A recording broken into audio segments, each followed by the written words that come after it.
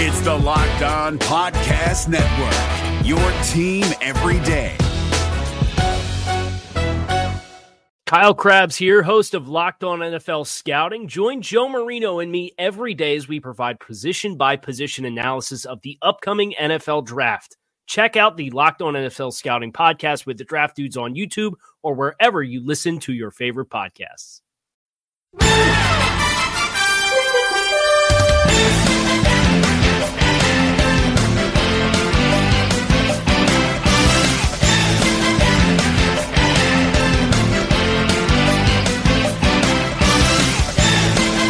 It is the Locked On Bengals podcast with your hosts Joe Goodberry and Jake Lisco. Find us on Twitter at Joe Goodberry and at Jake_NFL. Please like, subscribe, and share as we try to grow this community and pump out daily Bengals content just for you.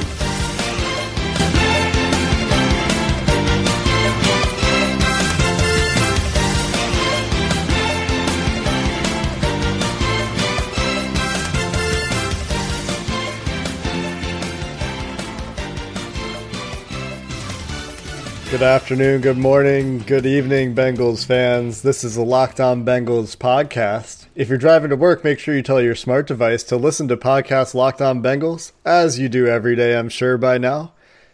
We'll keep you company on your ride to work. This is the 1 month anniversary of Joe and I taking over the Locked On Bengals podcast, and we've had a fantastic first month. So we wanted to take a moment here before we start talking about Jeff Hobson's annoying question and answer mailbag this week and the defensive line and getting into the nitty gritty of the Bengals roster situation, to thank you all for listening, for downloading, for talking to us on Twitter about the podcast, for your kind words, for your suggestions, your constructive criticism. We love it all. We've had a great first month. Joe, what do you want to say to our loving fans? You guys have stayed consistent. You know, we look at the stats, we look at the numbers. A lot of you are listening. We hope that we're providing good content. Hopefully we're getting better. We've gotten good feedback from you guys to say that we've all kind of are getting into our groove, and it's, you know, becoming better for everyone. Better for us to do, more efficient for us to do, and better to listen to. So we like the criticism. Go ahead and offer it. We're in this together to make it the best possible show possible. Just don't tell me I sound like paint drying on a wall. We'll be good. He got that once, and he was very offended. Oh, speaking of things that are offensive, Jeff Hobson thinks that the Bengals need to draft a nose tackle in the first round. And Joe stopped reading the mailbag at that point. I kept going because I was fired up.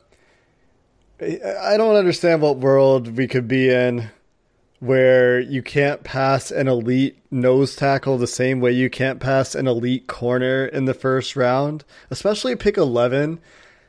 Like, maybe that would be true in the late first round, maybe, but I don't even think there's a world in which the best nose tackle in the NFL is worth a top 10 pick at this point.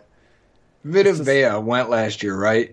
And I wouldn't have touched him because he's a nose tackle. And he's one of the most athletic and able pass rushing nose tackles in the league, or at least as a prospect. And I wouldn't have touched him. I like to read Jeff Hobson. I appreciate Jeff Hobson. I have much respect for him. I just think sometimes when he talks about this, I don't know, man. It's just so misguided in terms of when I stopped reading when he said, there are no Geno Atkins in this draft, so you get a big nose tackle instead to help out your linebackers. And that couldn't be farther from the truth. It couldn't be farther from reality. If anything, there's 3 Geno Atkins in this class with Quinnen Williams, Ed Oliver, and maybe Christian Wilkins.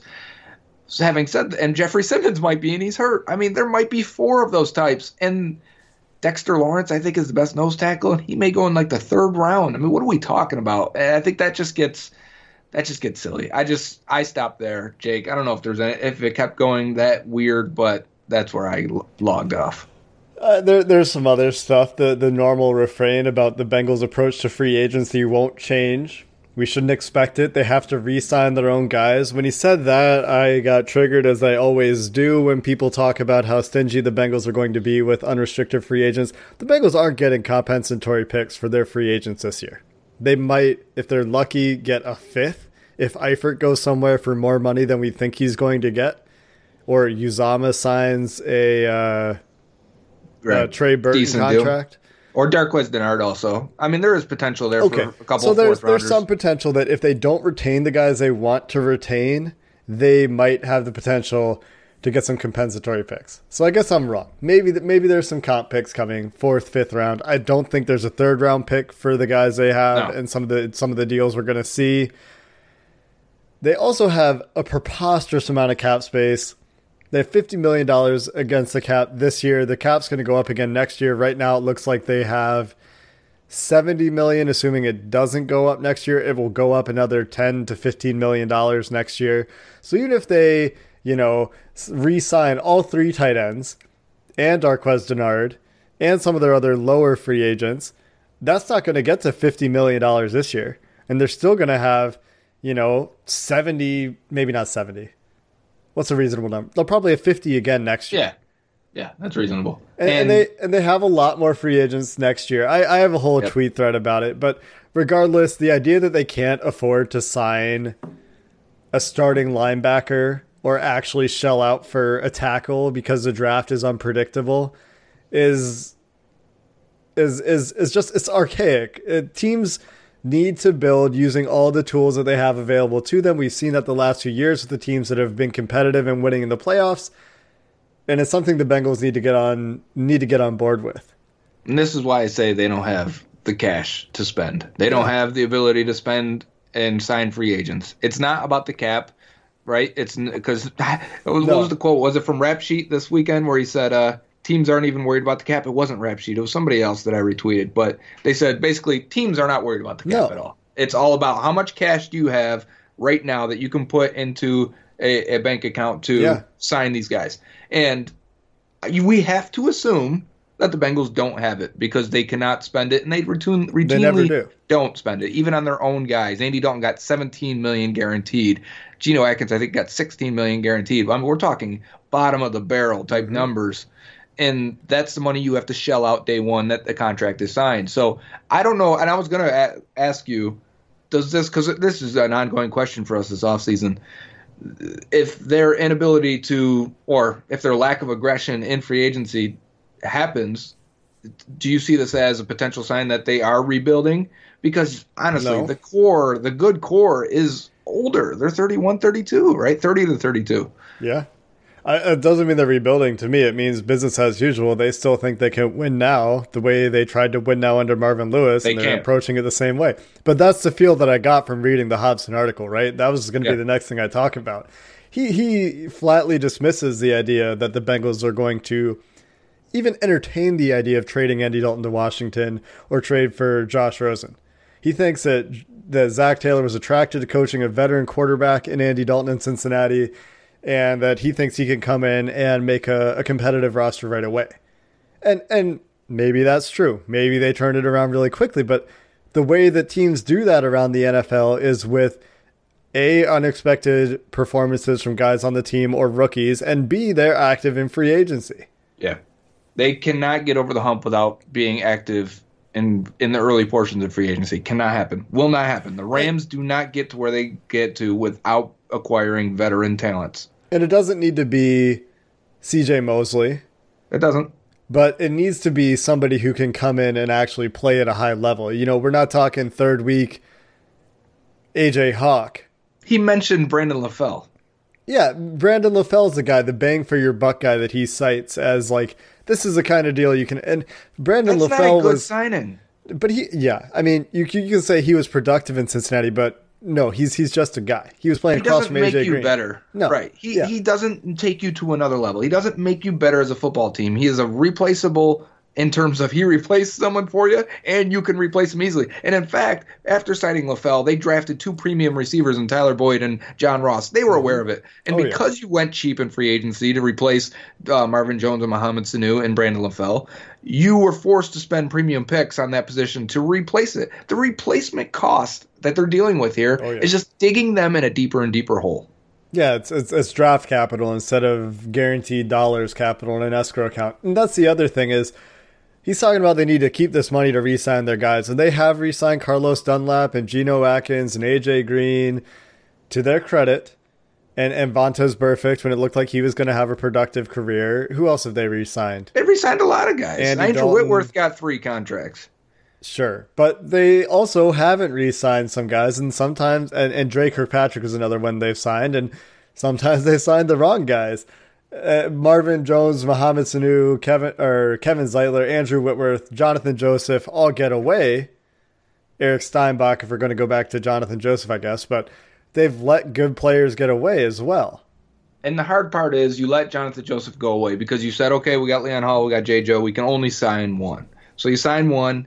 The cost of what they spent trying to replace Jonathan Joseph is what the problem is. It's spending 2 first-round picks, Dre Kirkpatrick and Darqueze Dennard. It's bringing in Pac-Man Jones, Terrence Newman, Kelly Jennings. Remember they traded for him for Clinton McDonald, who's still a productive player in the NFL. I mean, there's guys I'm forgetting, right? They have spent so much money and so many resources. First-round picks probably worth $20 million if we're going to equate it to cash or cap. That's gold in NFLs. And you've spent 2 of those to replace one guy that is still grading well. I saw Pro Football Focus posted something today. He graded as an 80. He would have been the Bengals' highest graded corner still this year in 2018. I mean, the replacement cost is far outweighed. Instead of spending first-round picks on to replace that guy, you could have drafted a linebacker or a right tackle or whatever. Pick one to make your team better. Yeah. So, I mean, and this happens across the league. This isn't a problem exclusive to the Bengals. But the Bengals' inactivity in free agency is a problem exclusive to the Bengals. Right. So teams lose players. That happens, obviously. C.J. Mosley's a free agent right now, and he's a guy that was thought of as the defensive leader, a defensive leader anyway, in Baltimore. So this happens. But the Baltimore is still creative in building their team. Right now, the roster doesn't look great, so maybe not the best example, but people love Ozzie Newsome and what he's done in the draft and in free agency. I mean, use the Patriots as an example. They lose guys all the time. Right. They lose guys all the time. They cut guys early when they're not productive. They cut guys instead of paying them. Chandler Jones, right? Good player. They said, no, just not worth it. We've drafted positions, we've drafted defensive end and edge rushers that we think can match that at a fraction of the cost. So they let him go. But they're never afraid to go out and pay for Darrelle Revis or Stephon Gilmore or Randy Moss or name it, and they will go and do it to secure the roster and secure the positions they need. And if they're wrong, they're going to address those spots where they're wrong. Because I think Bengals fans are already saying, well, Andrew Whitworth, we let him go because there's Jake Fisher and Cedric Ogbuehi waiting. And A, we already knew that Cedric Ogbuehi wasn't ever going to be a very good tackle for the Bengals. And B, as soon as that didn't work, if that's Bill Belichick running your team, they're addressing it. They're finding Trent Brown or whoever it is to come in and play tackle. Right. They're not forcing a bad player to play for 2, 3, 4. They're not letting Russell Bodine play for 4 years. They're just not going to let that happen. And no matter what they've invested, no matter what they've sunk costs, they've started to accumulate, they will get out from under it and move on to make decisions. And you have to do that. You have to do that. Anyway. That's enough ranting. Let's talk about the defensive line. So just a quick summary of what's going on with the defensive line on the Bengals roster right now before we get into defensive tackle specifically.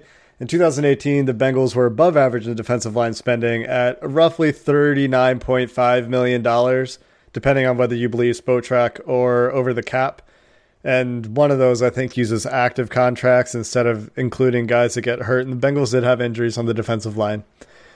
The NFL average is around $26 million, depending again on which site you refer to. So there's not much room to add salary here. We're not looking at them going out into free agency and signing a defensive tackle or a defensive end because they're already with Atkins and Dunlap. Those two alone together, those 2 contracts is roughly the NFL average in spending on the defensive line. And this, to be clear, doesn't include some of those premier edge guys like Von Miller and Khalil Mack because they're categorized as linebackers. So if you threw those into the mix, the average is probably a little bit higher. And we saw that with Carl Lawson, right? Because when we did linebackers, he was one of the sites had him as a linebacker, one had him as a defensive end. So yeah, they're paying this unit a lot to be good and be productive and be effective. Really be the strength of maybe right with corner, but of the defense. Right, sure. Be the strength of the defense. In fact, at times it looks like it could be the strength of the entire team. So they're paying them to do that, and I think that was probably a large reason of why we saw so much turnover on the defensive side of the ball at coaches between Austin to Marvin to now Anarumo. Is because these guys were underperforming and not effective and you know how to use them. And they dealt with some injuries too. Back up at defensive tackle, Carl Lawson. Those are big hits. Yeah. And it's challenging, I think, when, you have two guys that are most of the money and they're getting up there in age too, and you never know when that age wall is going to hit. They were both still productive players, and we'll talk about them specifically in just a second. Really quick, looking at upcoming free agents on the defensive side of the ball. This year, it's Michael Johnson, unrestricted free agent. His time in Cincinnati, you'd have to think, has come to a close. He had a very solid, if unspectacular, career in Cincinnati. He has been directly responsible for the Bengals winning some games. He had that 10-sack year. Look back on Michael Johnson's time in Cincinnati fondly. Got them a third-round pick that one time, too. I got a good story about Michael Johnson, okay? So he was a free agent, and this was his first time, obviously, being a free agent, and he ultimately signed with the Buccaneers. But I get a text from his agent or someone that was assisting them, and he says, hey, I know you break down the Bengals. I know you watch a lot of film, this and that. Can you send me pictures of him lining up at various positions on the defense? Because remember, he played a lot of linebacker, even when he went to defensive tackle, left and right end, standing up, dropping into coverage. So I accumulated like 12 pics or so of him, just basically in each 12 pictures of him at different spots, and I sent it to him. And he goes, all right, thank you. And he texted me like 12 hours later, said he's going to sign with the Bucs. You can let everyone know. And I did on Twitter at the time, which was cool. Good, and something I always think about when I think about Michael Johnson. That was a handful of years ago, and that was a fun project to do. Fontez Burfict's agent once contacted me when I was working for Pro Football Focus. That's my agent story. That's all I got. That's it. I don't even remember the specifics anymore. I know he asked me.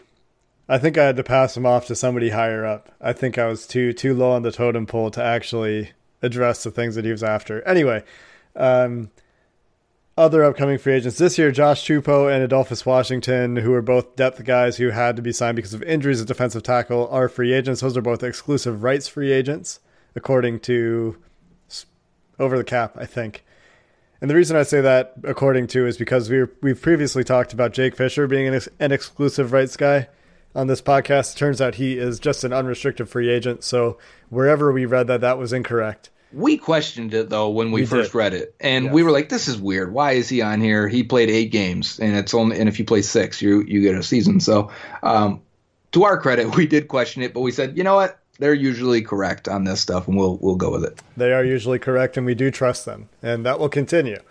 Next year, looking at 2021, Jordan Willis, Carl Lawson, and Ryan Glasgow are all free agents, and these are all guys that they we'll see about Willis specifically.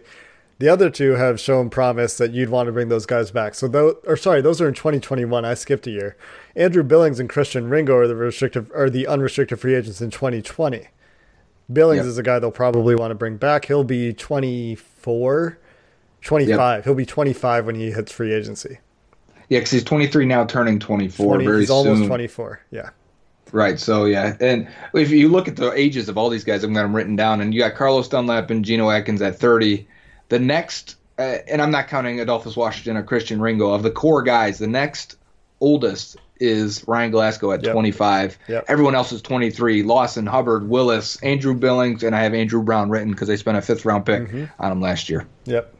Yeah, and speaking of Andrew Brown, he's a free agent in 2022 along with Hubbard, who they picked last year as well. Carlos Dunlap's deal is up in 2022 as well. He'll be 33. Unless he has found the fountain of youth, I would not expect him to sign another contract with the Bengals at that point in time. Geno is, along with Billy Price, one of 2 players currently contracted until 2023. And just to reiterate the point I talked about earlier in terms of the Bengals cap and cash commitments for the next couple of years, there are 41 players under contract for the next 2 years for the Bengals overall. When you go out to that 3rd year, it goes down to 12. NFL turnover is fast. 2nd and 3rd contracts are very expensive. So we've talked about this on this podcast. Finding guys that can contribute in their first contract is so hugely important to any competitive window. Yep. Anyway, that's not about the defensive line. Let's get into defensive tackle, Joe. And we'll start by talking about Geno Atkins. His cap hit this year is $14.6 million, makes up most of the spending at defensive tackle, is obviously the gold standard as far as the Bengals go at defensive tackle. Had a bit of a down year for his incredibly lofty standards, was still very good compared to the rest of the NFL, compared to what you would expect or hope for. Best case, Geno Atkins, a little bit down. Yeah, and he's still a very good player. He's still a cornerstone player. Yep. If you look at history at defensive tackle, it's not kind after 30 years old. These guys very often hit that career cliff and their production really drops off. So we should expect it, and that's part of the reason why I think whenever we get into mock scenarios, we're looking at defensive tackle, and I understood that when Jeff Hobson was writing about defensive tackle, but I obviously didn't agree with the nose tackle part. But Atkins is still a good, productive player, someone you definitely want on the interior of your defensive line. If anything, I'd probably want to give him even less snaps, take away some of his base defense snaps, run defense, and just make him, the ultimate pass rusher, or put him in those situations as much as possible, because that's really where the impact is coming. Remember when he used to break through the line a lot, slashing across, one gapping, shooting his gap, and making tackles for a loss? They were very few and far between last year, and maybe he's missing a step on that, but he's still a productive pass rusher, and I want to start to phase him into that role more. But I think it's hard when you don't have a three-tech behind him. And the guys behind him, Billings, Glasgow, and Andrew Brown, you could throw in Adolphus Washington and Christian Ringo in there. Ringo is probably the best at that, or at least that ability to show off that, but he's bounced around from a couple teams now. You got to think that his upside is tapped in one way or the other. So really we're pinning our hopes on Andrew Brown, maybe a fifth-round pick last year. If not, I think they invest on that position again to back up Atkins. Yeah, it's the three tech in specific, the pass rushing defensive tackle that's really missing on the roster. And Geno, talking about him maybe having lost a step, he missed probably the most tackles, according to Pro Football Focus, that he's ever missed in a year. And this was a problem that was chronic along the defensive line. Like, the entire defensive line had a bad tackling year for the most part. But like you said, he's still a foundational player. He's under contract for the next 4 years. So he better be.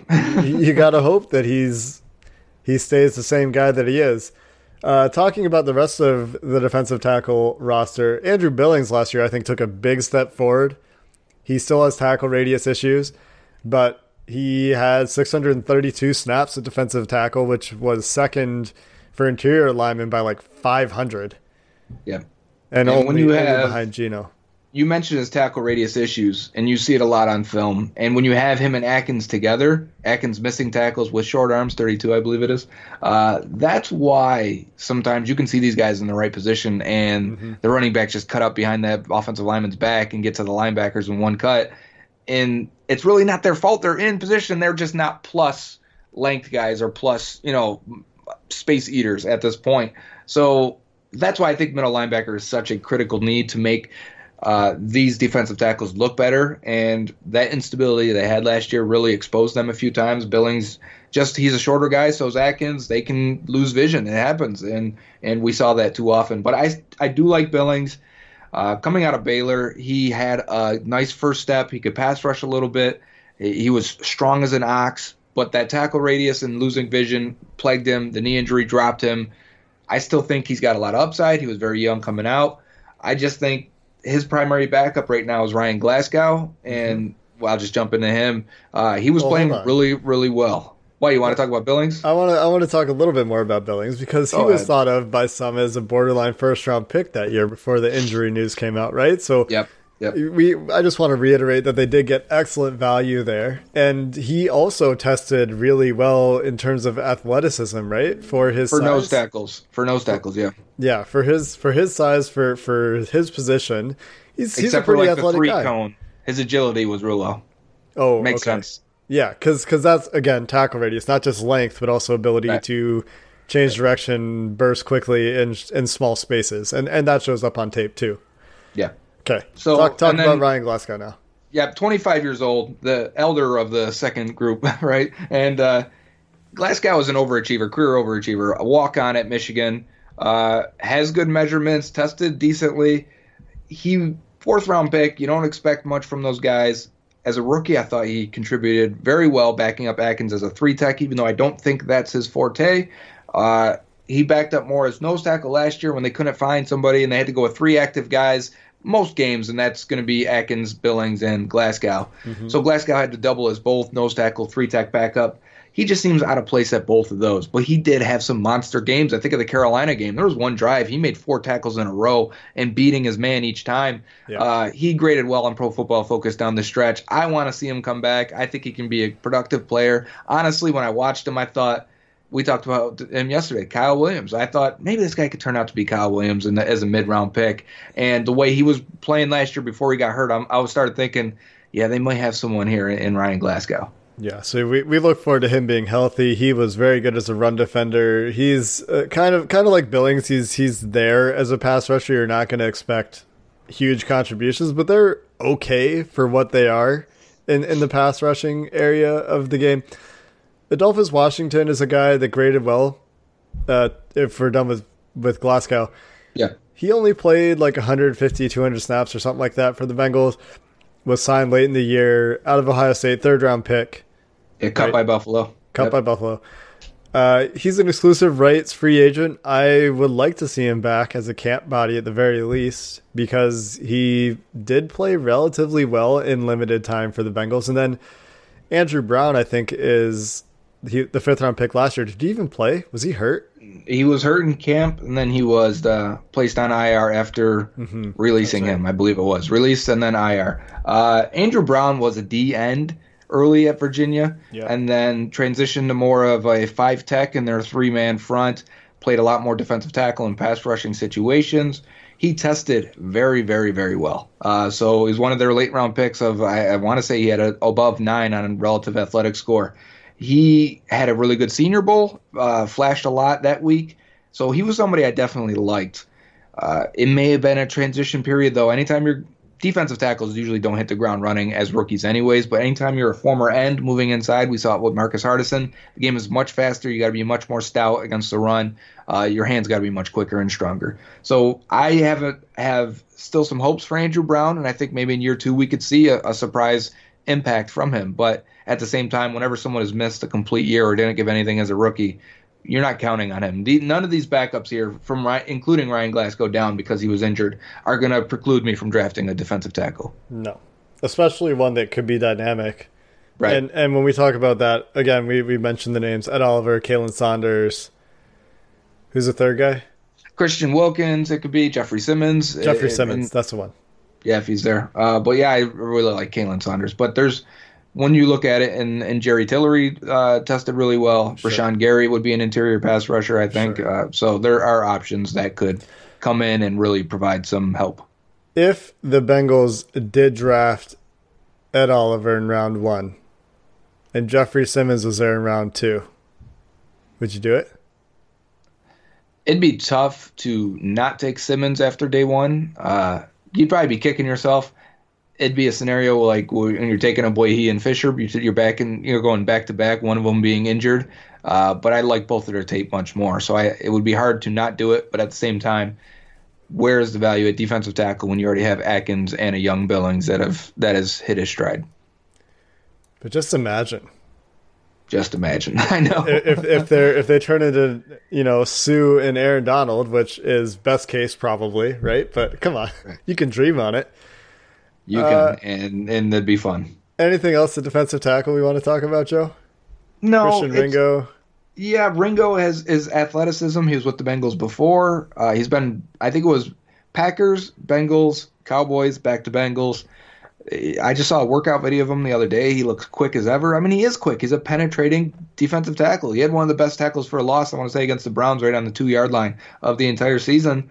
And yeah, I still think he can help. He's 26 years old.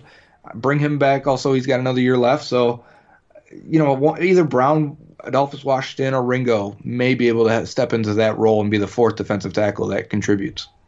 There you go. Have you seen Marcus Hardison's numbers or grades or any of that in the AAF? No. I was watching a game when Marvin Lewis was calling the game, and he was like, oh, yeah, we got one of our guys on there, Marcus Hardison, who we really liked. And I'm like, what about Grady Jarrett, Marvin? Yeah. Well, let's not live in the past.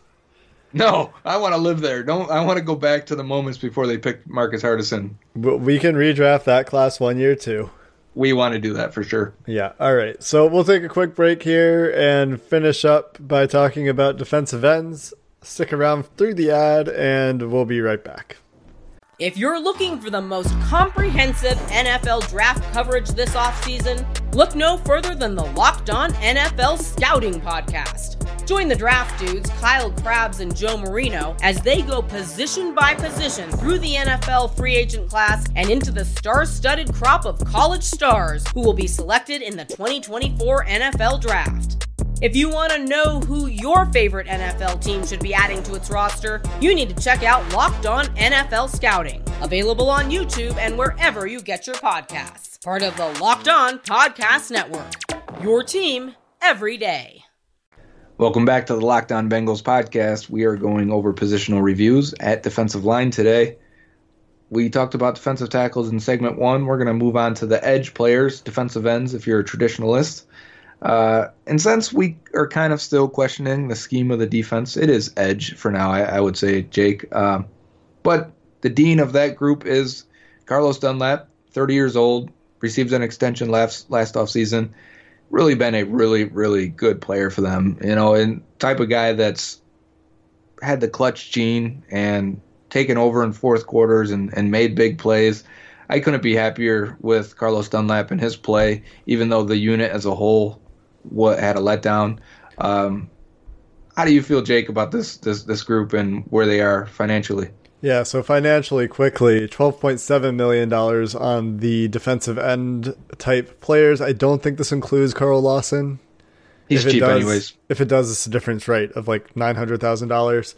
Carlos Dunlap is a vast majority of this. The same way Geno Atkins is a vast majority of the defensive tackle money. Carlos Dunlap is $10.3 million of the dollars spent on defensive. That's a bargain. I kind of thought that too. For 4-3 defensive ends, his contract is 19th highest in the NFL. If you throw in the Khalil Max and Von Millers of the world, obviously that's lower. But if you go and look at his grade on Pro Football Focus for edge guys, he's paid about commensurate with his performance. He also had he was a byproduct of this poor defense being down by 2 touchdowns plenty of times. And as I broke down at the end of the last year, you just don't get sacks when you're losing in a game. And that's fair. As someone who's played a little bit of defensive end, nothing is more demoralizing than someone just running it constantly. Yep. And when your offense can't put up points to give you those opportunities to have easy pass rush situations, and it affected this entire unit. It's easy to see. Well, yeah, you saw that. I mean, just a couple of years ago, or 2015? Yeah. I feel like when they're playing with the lead a bunch, the defensive line looked great. Yep. They would get turnovers, interceptions, forced fumbles. I mean, that was that's why when you get to, why is the defense bad or this and that? And I always look back at the offense like, what are they averaging per game in points? If you're not alleviating some of that pressure from the defense, you are going to see a much different unit. Yeah. And when you talk about the defensive line underperforming, that is certainly the first thing you point out is just the game script, right? Yep. One thing Carlos Dunlap is consistently excellent at, one of the best in the league every single year, batting passes. Remember when he jumped up and intercepted the pass from Jacoby Brissett versus the Colts and returned it for a touchdown to win the game? I want to say that was 2017. And he said after the game, Marvin's been telling him not to jump to bat passes, and he didn't listen to him and came up with the game-saving play. I love that memory. Yeah. There was 1 year in the last 4 years where he wasn't in the top 3 in the NFL if he wasn't leading the league. And that was, I think, 4 years ago. He only somehow had one batted pass. So maybe that year he was listening to Marvin a little bit too much. Yeah. In the year since then, it's been like 7, 13, 9. Remember him not playing much as a rookie, and then about week 8, 9, he came in, was splitting time with Robert Gathers, and he had a really good rookie year for really playing the bulk of half of the season. He hit the ground running. Him and Atkins, same draft, right? I mean, that's special to do that. It was. So no complaints with Carlos Dunlap. Consistently great setting the edge against the run as well. He's not the athletic freak like most of the productive defensive ends in the NFL. He's one of, if you look at Justice Mosqueda, he's one of the guys that's like an edge case. of productivity for pass rushers in terms of their athletic ability. Force players. That's his thing. Force players. Yep. And he takes production and athleticism basically, and he can predict with pretty good accuracy who's going to be good in the NFL. I mean, it's one of the strongest correlations of analytics we have.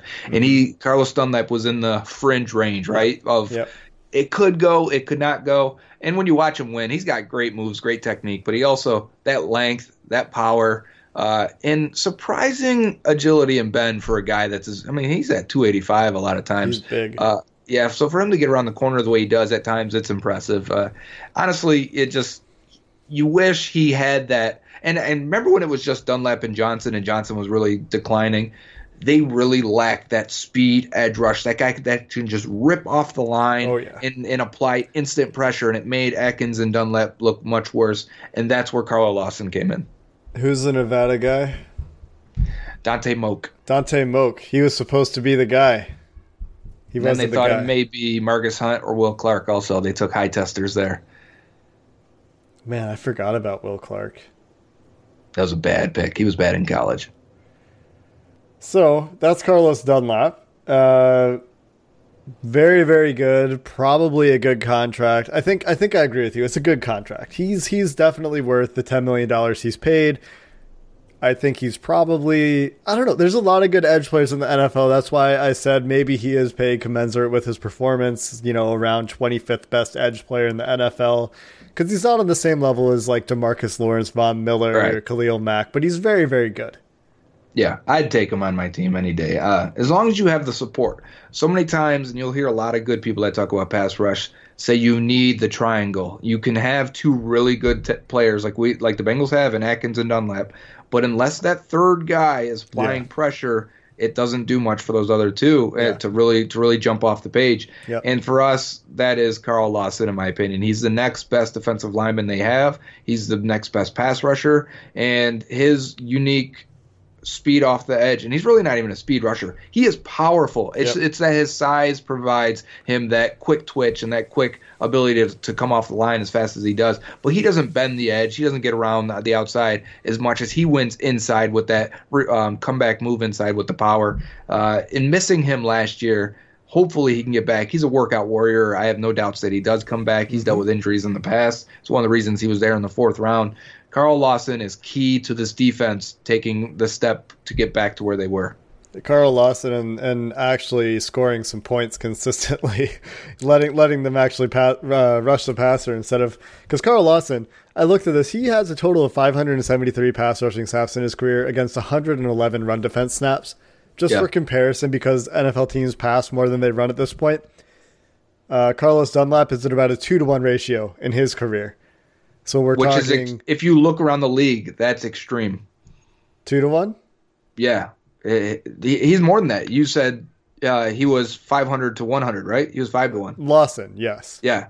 Right. Nearly 6-to-1. Nearly 6-to-1. So the Bengals really have hidden him from run defense snaps, and he got a little bit better in the limited run defense snaps we saw in 2018 versus his rookie year 2017, but he only had 37 run defense snaps, so it's not a huge sample. I think if they were considering a position, or not a position, a scheme change, or at least altering it a little bit to be more flexible, it's because of Carl Lawson. Sure. That is the guy that at 23 years old, you're looking at as a potential in a year, if you sign him in a year, if he comes back healthy, as a potential cornerstone player for this defense. And getting him on the field in all situations so that teams aren't going to go out there in two wide receivers or with two tight ends and you come out there in your base defense and Lawson's not on the field. The way to counter that would be to move to a more multiple defense, let him stand up, play the edge position more of like a Von Miller type, and put him on the field in all situations. I think he could do that. I think he could thrive in that role, and his production would only go up if he's on the field more in those, which can be passing situations out of run personnel that we see often plague the Bengals defense. Sure. And just talking about this for 1 second, I was going to bring this up when we were talking about the defensive tackles. If they went to a 3-4 front, their base 3 would be Atkins, Billings, Dunlap, right? Those are probably... I think so. Unless you don't play... Dunlap's kind of an odd fit, I believe. So if you didn't, you could say we're not going to play Dunlap in that 30%. You could even say you want to play Atkins because those would be the snaps they need off anyways. But yes, I would agree from the surface, that's probably the 3 D linemen. I'd be pretty concerned about the run defense with both of those guys out the field. That being said, the one guy that I don't know where he would fit is Glasgow, because he's probably not a 5-tech and he's probably not a 3-4 nose. Right. If anything, he's closer to a 5-tech and just, a situational player that he is now. So it's not a huge change. For me, I think of Sam Hubbard. Where would he play? And he's next on our DN anyways. Hubbard is kind of the size or just shy of being a 5-tech, and he's got the height, length, and weight. I think he was 277 at the combine. If you can get up to 285 range, you feel much better about it. But Hubbard's got some agility and some flexibility to him that at times, I think if he lost maybe 10 to 15 pounds, he could also play edge and play as a run defending outside linebacker, kind of in the Greg Ellis, Dallas Cowboys 10 years ago mold. So I think Hubbard would be a weird fit. But again, we're talking about a small set of snaps if they did go to a 3-4. Hubbard, on the other hand, in their 4-3, I thought he played well as a rookie. There was a lot of missed opportunities and missed plays for him. I thought there was a lot of rocky plays, especially early on when they're putting him inside at defensive tackle. But on the edge, he provided some help. He provided some hustle, some high-end plays, some game winners. Think of the Dolphins game. And a spark and some energy, and I appreciated it. I think when you see some fans, though, list some of the young cornerstones that they believe are up and coming, they list Hubbard there, and I think that's a little premature. From what he does, what he's shown, he looks like a role player and a very good one. To me, he looks like Michael Johnson to have that type of career arc, and you would take that in the 3rd round every year. You're more than happy to have Michael Johnson for the 8 years or whatever it was with the Bengals. If Hubbard gave you that, you'd be happy, but I'm not ready to say he's more valuable than Lawson or some of these Andrew Billings or any of those guys that are on the cusp of taking another step. Do you think that there is upside there with Hubbard, and what do you think that is? Do you think that there's athletic upside? There's some. Yeah, he tested better than anyone expected last year at the Combine, except for his 40 time, which can be really indicative of high-end sacks. He ends up in the bucket of guys that maybe are going to top out at 6 sacks in their career, and for one season, I mean. But Hubbard is a good run defender, high energy, plays with good hands. You got a spot for those guys anytime. So at the very least, he's going to have a role and a niche in the defense. And if he can get the pass rush opportunities, maybe he can surprise you. I think for looking at this defense, it'll be hard for him to get edge opportunities if both Dunlap and Lawson are healthy. So him or Jordan Willis, the next guy in our D end, will have to figure out how to play inside and be that 4th pass rusher. Yeah, and they'll get opportunities. They'll probably be somewhat limited, right? Like they won't be on the field as much as Lawson or Dunlap in an ideal world as pass rushers. Jordan Willis is another guy who, just since we're on to him, I continue to wonder where his combine came from. He was an athlete, but the problem is when you watch him, and this is the hard part about drafting high-end athletes once they get into the 3rd round or so, you like that roll of the dice, but there's a reason a pass rusher that was extremely productive and tested like an extreme athlete is still available in the 3rd round. It's because his tape, I compared him to Marcus Hunt when he was drafted because he at times was very unaware, slow to react. You can see him coming around the edge and he looks stiff, but yet he runs a good 3-cone and shuttle. You go, how? So you watch and you're like, oh, his feet are pointed the wrong way. And if I can explain this over voice, when you come around the edge and you're dipping and you're coming back up underneath the offensive tackle, if you can turn your feet or your hips before you even come around, your body will follow after. But when you watch him, he's more hands turning his upper body. Now his feet got to come around. Also on tape, he looks like he doesn't know what he's doing, or he looks discombobulated, upper half and lower half, makes him look extremely stiff and slow coming around the edge. But when he tests, I was like, man, so maybe you can fix that and get him going. I don't think he's had the opportunity to fix it. He's not out there with the pass rush unit normally. He's one of the few guys that are getting equal run defense plays to pass defense when you look at the Bengals snaps. Most of the guys have 2-to-1 pass to run because that's how the game goes. Willis is one of the few. Billings also that'll get equal run pass, and that means they view him as a run defender, and he might be a really good run defender, but he's also like 255, 260, so he's kind of the opposite of of Hubbard, and Hubbard's viewed as maybe a better pass rusher than Willis right now, but Willis may have some upside in year 3. Yeah, and he actually graded, just talking about productivity, much better as a rookie than he did in his second year. He was asked to play a little bit more. He was a liability, though, in pretty much every phase of the game in his second year. So we'll see if the new coaches come in and they can find a way to get the most out of his athleticism. He might be the other outside linebacker edge if they do go more 3-man or 3-4 looks. As we're wondering who that guy would be. And I even talked to someone today, would you take Burns if they are going to do this more at 11? And I was like, well, hell yeah, I would. But, of course. I started to think, well, if they don't, who would it be? And I settled on it probably Jordan Willis as of now. If it had to be somebody on the roster, it's Lawson is one. Right. And it's none of the guys that are currently listed at linebacker. Right. And then so it's Willis is 255. Yeah, I was going to say tested well. It's Hubbard if he loses weight, or it's Willis if he can. And you can have one of the two be more of a run defender guy that's on the line of scrimmage or focused on that, where the other guy is more going to drop into coverage. So you could be a little flexible with it. Yep. So that's most of the defensive ends. The rest would be depth guys. Are there even any? Kasim Adebali, but I'm not sure if he's a free agent or not. He is a low-rung camp body for the most part. Yeah. So right now on the roster for 2018, Carlos Dunlap, Carl Lawson, Jordan Willis, Sam Hubbard, Carl Lawson coming off of an injury. How do we feel about this unit for 2019? Hopeful. Yeah. You want Lawson to come back because you need him. If he doesn't come back, you're screwed, really, because you need him to be who he is. You are excited about what you saw of glimpses of Hubbard. Maybe he can take another step. That'd be great. He would probably overachieve and continue to be that type of guy that he's always been. And then you're hopeful year 3 in a new system where maybe the entire defense overachieves or gets back to it because they all underachieved last year. Yep. Maybe Willis can take another step and they can find the right role for him.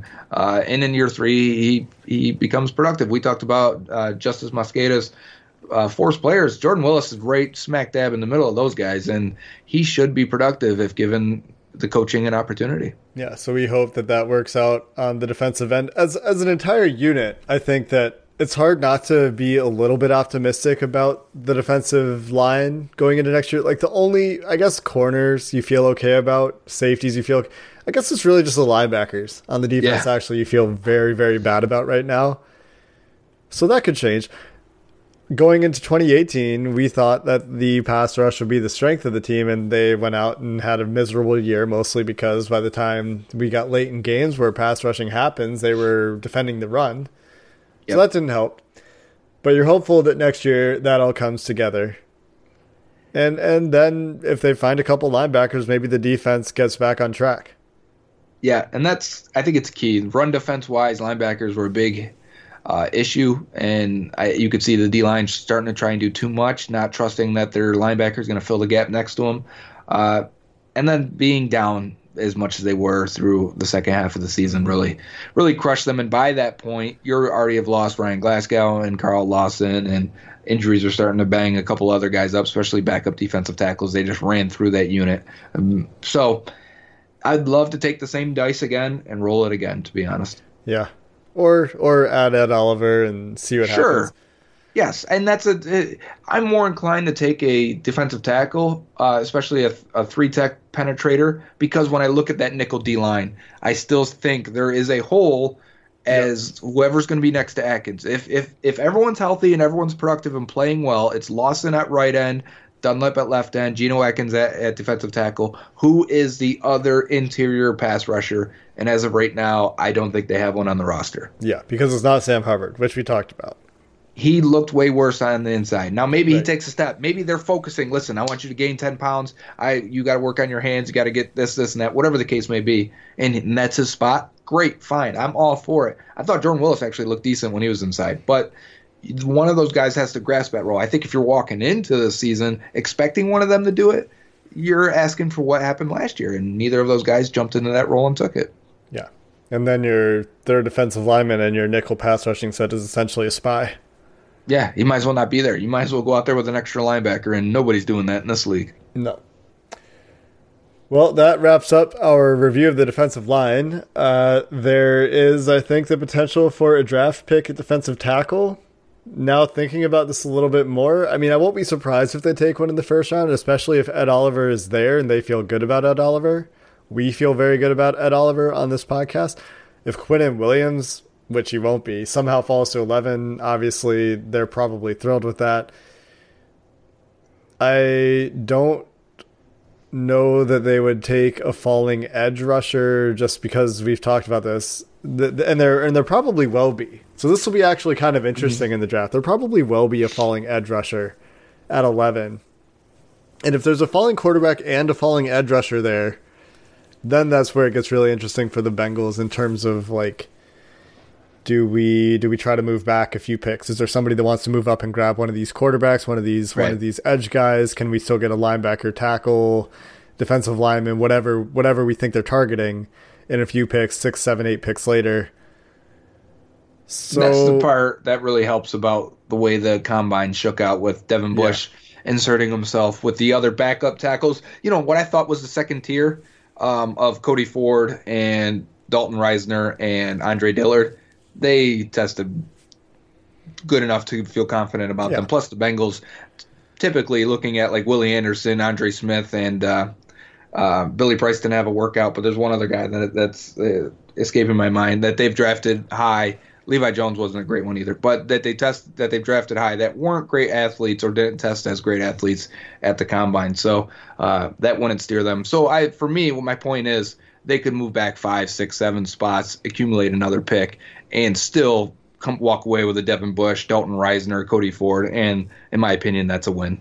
Especially if that pick is a second-round pick. Sure. I would go back all the way into the 20s. We did this in one of the mock draft Mondays, but I think of the Chiefs moving up from Mahomes with the Bills going back to 27 from 10, and getting a first-rounder next year and a pick, I believe, of that same draft. So I would still be open to that because I still think you come away with, I mean, if Dalton Reisner's still there, Andre Dillard, whoever the case may be, you could end up, if you're picking 25 or so, with a starting lineman and then coming right back around and taking a linebacker or Mack Wilson there, whatever the case may be. But that first-round pick next year could be gold. Yeah.